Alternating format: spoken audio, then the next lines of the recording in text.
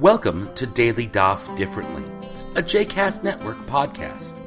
This daily podcast invites you to join us to study the daily Talmud page with a variety of liberal rabbis and teachers. For more information about Daily Daf Differently, please visit jcastnetwork.org/DDD. For more information about the other JCast Network podcasts and blogs, please visit jcastnetwork.org. You're listening to Daily Daf Differently. My name is Rabbi Abby Sussland. Today we're learning Shabbat, Daf Yud Zayin. Shabbat, page 17. The Gemara continues to list the 18 different decrees, the Shmona Asar Davar, or the Shmona Asar Gzerot, which were made on that day back in Hananiah ben Chizkiah ben Garon's attic in his Aliyah, as we read on 13b. On that day, the students of Shammai outnumbered the students of Hillel, and they were able to push through 18 different enactments. How they did it exactly remains suspicious. The Talmud Yerushalmi describes that moment as a moment of aggression, imagining the students of Shammai standing on the steps to the attic, or to the upper chamber, holding up the students of Hillel at knife point, so that they could remain the majority in the Beit Midrash and push through these different decrees. On our daf today, we see one of these examples, and we see exactly the way Shammai works, or at least the way the Talmud wants us to see the way he works. The issue at hand is the liquid that is expelled when one is harvesting grapes. It's not yet juice or wine, but there is a liquid that is expelled naturally when one tries to harvest grapes into a wine press. For Shammai, this liquid counts as something real. If one were to actually make wine, that wine would automatically be susceptible to tum'ah, to impurity. And so Shammai says, so too is the liquid that comes off the grapes when you're trying to harvest. So he says the following: Habotzer lagat, Shammai omer huchshar. When one is harvesting grapes into a wine press, that liquid is susceptible to tum'ah. Hillel, of course, disagrees. And he says, lo huchshar. It is not susceptible to tum'ah. And then Hillel asks what seems on the surface to be a pretty intelligent question. He says, why is it, Shammai, that you're making the liquid that comes off of grapes susceptible to tum'ah, but the liquid that comes off of olives, when you harvest olives, is not susceptible to tum'ah? This is a good question Hillel's asking. Because olives also turn into a liquid that is highly usable and highly important.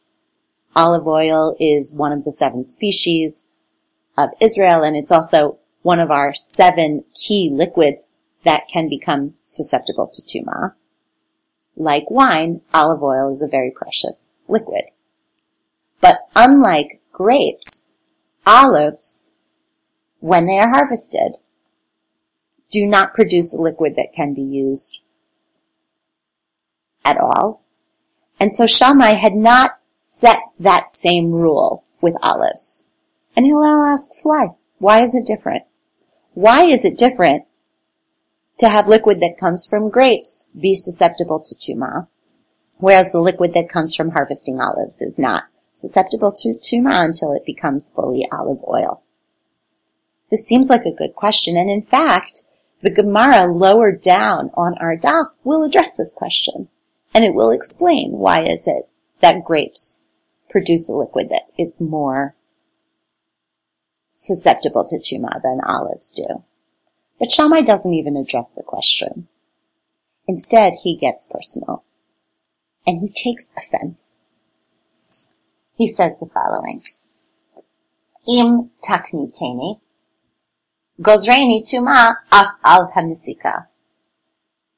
If you annoy me, I will make the liquid that comes from olives also susceptible to tumah. If you push me, I will become even more stringent, Shammai is saying.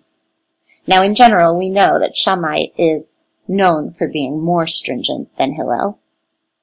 He is a man of truth, and his students also take on this notion of the letter of the law, whereas Hillel is known for being a man of compromises. He's known for that famous line from Pirkei Avot, Havei k'talmidav shel Aharon HaKohen, be like the students of Aharon HaKohen, who loves peace and is willing to chase peace so that he can bring people closer to Torah.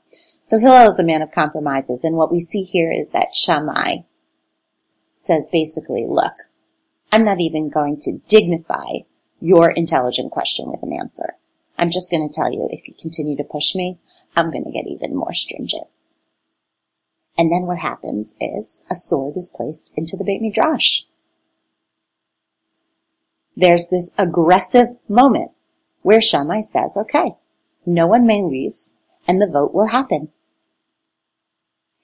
And so this story, combined with the story that we know of from the Talmud Yerushalmi, presents a picture of an incredibly aggressive man and an aggressive school. We are meant to understand that the way to be is to be like Hillel, and the way not to be is to be like Shammai. We see this again and again throughout the Talmud, that Beit Hillel always wins. And the reason their halacha is almost always accepted is given to us in Eruvin, where we're told they were more humble. They were kinder. They would teach Beit Shammai's teachings first, and then they would explain their own. And what we see here is yet another example of Shammai coming out quite aggressive and saying, look, I'm not even interested in the discussion, but don't push me, because I can become even more stringent. It's not a beautiful moment of his, but it is an interesting moment because we see how the Talmud wants us to understand character development and how the Talmud wants us to understand the personalities of our masters, the personalities of the great rabbis, and how they might have affected their rulings. What we'll see at the bottom of this daf is a Mishnah where Beit Shammai and Beit Hillel disagree about aspects of Shabbat, and we'll study that tomorrow because it continues on to the next daf, and we'll see once again how Shammai remains the stricter of the two. Thanks for listening. Look forward to studying that Mishnah with you tomorrow. I hope you've enjoyed today's episode of Daily Daf Differently, and that you'll join us again tomorrow for a new page. The music at the open and close of this episode is Ufros from the Epichorus album One Bead, available on Bandcamp, iTunes, and Spotify.